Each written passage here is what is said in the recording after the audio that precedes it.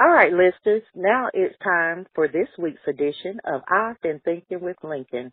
So, Lincoln, welcome back to Talking with T. Got a couple of things on my mind. And, all right, I'm ready to give my thoughts. All right.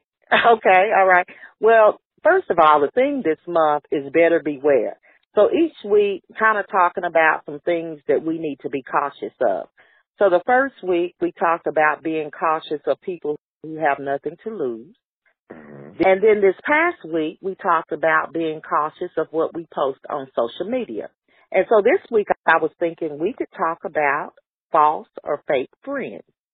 And I'm eager to hear your opinion about that. I know that we've come across them, but how do you identify them and how do you handle them? Well, identifying them and it's very difficult. Handling them is actually much easier than people want to think it is. So handling false friends. Well, let's first start with identifying. Identifying false friends is difficult because we tend not to have a true definition of what a friend is, right? Okay. And sometimes we are finding people that mirror a lot of ourselves and we don't even realize it. Okay, so what we have to do first is do a self-check of ourselves. What is it that we value? Who are we as individuals? How do we come off to other people? How do we want to be seen? How do we want to be dealt with? We have to first know ourselves. Okay. Then the other part is then identifying what is a friend or defining what is a friend and then holding everyone to that definition. So, for example. So is that, well, let me ask you this. Is that different for each person or can it be different? I mean, there are probably some standard qualities, but. Yes, it can be different. I'm not one to push my values onto someone else and say what the friend is to them, but generally speaking, most people want a person they can trust, right? So friendship means that you can trust the person and that you generally like their company, whatever that means, whether that means they make you laugh or they're just someone to talk to, they're informative, but you generally like their company and they're trustworthy. So normally trust is a central part of every relationship, whether it's friendship or a marriage. So I guess the question becomes is, can you trust this person? And then say, well, I would think that it sounds kind of self-obvious that you can trust everyone, but the question is, in what ways do you trust them, right? Do you trust them with your money? Do you trust them with your spouse? Do you trust them with your time? Do you trust, like, something simple? I know people saying they've been to the club with someone and all of a sudden their friend left them in the club. Well, how can your friend leave you in the club? I don't know, they found them or something like that and they left me and you didn't. You know, so but when you travel with someone, you put trust, especially if they're driving, you put trust in that they won't leave you. So it's certain things like that that you have to test out, you know, to see if this person is truly trustworthy in the way you think a friend should be. All right, so you brought something up. Okay, so you brought something up that makes me think, let's talk about what are some things that may tip you off that this friend isn't all that you thought they were, or that you are actually keeping company with a false or a fake friend. What are some signs? So the number one thing I always say is watch how they treat other people. Okay. So a person who is genuine will treat everyone basically the same way. Okay. Now, of course, certain relationships require certain types of changes to behavior. True. But if you know this person is always, talking about everyone else, and for no reason. They probably talking about you. Exactly. Or you say the wrong thing to them. They may not say anything to you, but they're talking about it behind your back, right? Okay. So there's certain things that they do around you to other people that you may find, you know, a lot of people I find that they think it's funny or humorous or whatever, or that's just them, or they ain't talking about me. They're doing the same thing to you when the opportunity strikes as well. So it's a level of being genuine, finding people who are genuine or the same all the time, And I think that's the biggest thing that stands out to me is when I talk to individuals about their relationships or about their friendships, and I think they miss those signs, or they totally ignore those signs, or they think they won't happen to them. All right. And so we want to be careful not to judge someone too quickly, though, right? Because everybody makes mistakes. And so I think absolutely. also in any relationship, you allow a little room for mistakes and just, you know what I mean? People are just different. But this gets to the last part of it, which is once you realize this person isn't the friend you need them to be. Now, they could be a friend to somebody, but it may not be the friend you need. Then what do? Do you just cut them off completely? Do you give them a chance? You know, what do you do? Everyone in your life brings something, or should bring something to your life, right? Some value to your life, whether it's a laugh, some money, or some trust, whatever. So you first have to figure out what does this person bring to your life and then determine if what they bring is worth keeping. Okay. So sometimes, the person that you're around or you're friends with, you may need for this period of time in your life.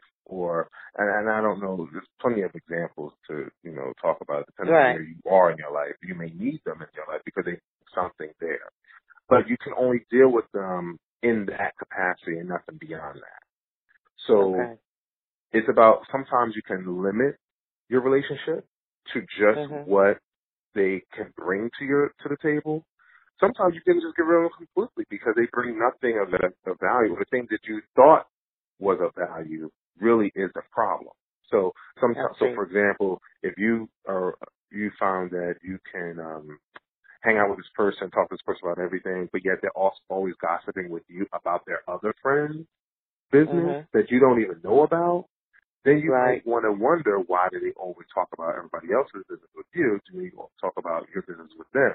Now, again, you don't ever want to assume anything, right? You always want to have a conversation before you make any decision. So communication is one thing that is very, very important across every type of relationship. Even one that's about to fail, you always want to first say, this is my issue. This is what I see. This is what I feel. And give them an opportunity to explain themselves or correct themselves or whatever have you until you're personally satisfied with the change or the explanation. And if you're not, then you have to make a decision how you're going to move forward. Right. All right, so I've been thinking about something else. Go ahead. But can I say just one more thing? Sometimes, we also have to do a check on ourselves, too, because a lot of times we hold other people to a standard that we ourselves cannot meet. And so that is why, it's quick for us to say, oh, you're not a good friend, but someone can easily turn back and say, well, you're the same way. And so before we're evaluating everyone else, that's why I said the very first thing is we first have to understand who we are and understand our value system and what we bring to the table as well. So I just wanted to put that out there. Got you. Very good points. Very good points. And as usual, you got me thinking. And so I want to talk a little bit about, in the wake of this most recent mass shooting, this massacre, this horrific event that happened in Las Vegas. Of course, shortly after, the debate over gun control came out, and so people had said this isn't the time to politicize this, due to the event, but people, I guess, just couldn't avoid it because it was so relative to them. So I'm just curious, I'm trying to think about gun control and my stance on it. I do believe in the right to bear arms. I'm just trying to figure out if you need 10 guns or 20, is that okay? Or should everyone have one? I don't know, but what I do know is that something possibly could be done to prevent access. But I don't know. I just would hope that we don't find these stories happening more often, let alone the accidental shootings that are happening among kids. But what are your thoughts? So, I think the right to bear arms since it's in our Constitution, it should be allowed. So a lot of times we get into this mode where if someone gets shot and everybody says, we need to stop, we need to do gun control to the point where we don't have any guns on the street. And even people from outside the United States always say, well, if you guys would just ban guns, you wouldn't have a problem. So maybe that is true. I don't know. But being that it's part of our Constitution, and I don't see an amendment coming up anytime soon to get rid of that, I think that we need to find a way to, like you're saying, maybe pass laws to mitigate people from easy access. Now, we do that already with things like cigarettes, things like alcohol, and drugs. So it's not uncommon for us to limit access to things that could potentially harm someone. Now, the other side of that is guns don't kill people, people kill people, right? And so when you get rid of one weapon, people will substitute it for another weapon. So I don't think we're solving the ultimate issue that we're having. The ultimate issue is, why are people feeling like they need to hurt another person? And that is really the issue. It's not the gun. So until we solve that issue right there, we're always going to come back to, whether it's gun control, knife control, whatever control, we're always going to come back to that. Eventually we're just going to get rid of everything until someone can't do nothing to you but punch you, then we're going to be dealing with that. So I think that putting limitations on things isn't ultimately the issue. And even drugs and alcohol and things like that, I think putting limitations on them is an easy, quick solution. But the reality is, we need to find out what drives people to use these things and address that, because it's much bigger than just going after. It's much bigger than someone even shooting someone. It's a deep-seated issue that we have not addressed, and that affects everything. I mean, because I go back to saying, well, it's a matter of love, and that love, the love issue gets into our education, gets into our health, affects a lot of different things. It's not just how we treat each other. So if we start addressing those root issues, I think we'll address a lot of other non-gun related issues at the same time. The other part to that is, so when it comes down to limiting guns, I always thought a solution to the gun issue, to let's say curbing gun violence, I always go back to Chris Rock. Chris Rock made a joke, said we need to tax bullets, and he was doing a stand up one day, and I don't know if anybody who's listening ever saw that one, but he did a stand up about how someone would think twice about shooting you 20 times because they know how much each bullet costs to shoot you. So they make sure they're going to shoot you one time, it's going to be the only one to kill you. So versus shooting 30, 40, 50 bullets into a crowd and missing half of them. So he said, but I think the idea is still the same. I mean, he made a funny point, but the point is still a good one. Maybe we do need to tax the bullets. Maybe that might limit who's actually shooting. And who can, and who there, and how many times they're going to shoot out so proud too. So maybe that's an alternative. But honestly, I think we're always going to come back to this question. We're always going to come back to this issue. In this case, the gunman had plenty of money. So even if we taxed the bullets, and that's what he wanted to do, he could have done that. He didn't have any indicators that would keep him from having access to guns. So he's going to pass the background check and everything. So how carefully can we look into someone's habits? I mean, I know people study this. I know there are certain patterns, but it goes back to what you just said. It's the person.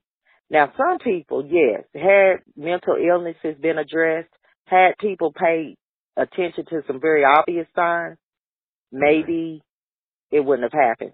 But in a case like this, I mean, he built up an arsenal that, in my opinion, no one person should have done. However, you always have the black market. So I don't know if he bought all those guns legally or not. Anything that is illegal, you're going to create a market for, and so that goes back to like drugs and everything else. I don't know. My heart breaks when I see stories like that, and I think about the families, and it's so random. You know, you never know when somebody's just going to snap and if you're going to be in their presence or not. Yeah, and I think about when I was in the Bahamas, guns are illegal in the Bahamas, right? But yet somehow there's guns. It was like a bunch of shootings, and I was there in September. No, the earlier part of the year, and they were talking about all of these shootings that happened. Now the Bahamas and Nassau in particular, and Nassau is pretty much where the bulk of the population of the Bahamas live, and the population of the Bahamas is like 280,000 people. So you got maybe 200,000 just living on one island, and how do they get these guns? Right. There's just one island. So you telling me y'all couldn't prevent guns from coming into this one island that's the size of, a town in the United States? Like, so even countries that have banned guns, people find a way. And I guess that's my point, is that we're always going to come back to this issue. People will find a way to circumvent the law, to get what they want, and to do whatever they want to do when they really want to do it. And if you have the money, you will definitely be able to do it, even if it's illegal. And if you have lost value in your own life. So if you go in, just like a terrorist, which is another thing, I'm not sure why they didn't label him as such. But anyway, just like a terrorist will go in with the attitude that it's okay for him or her to lose their lives on this mission. Right. Sometimes they plan for that, and then, what can you do? So you're right. You as usual, giving us a lot to think about. And listeners, if you have any comments or you want to call in, feel free to do that. That's area code 865-409-1170. If you want to leave some comments for Lincoln, you can do that on www.talkingwitht.com. But thanks again for a very enlightening and insightful conversation. Thank you. It was great. All right. As always. I hope that I got y'all thinking. Definitely.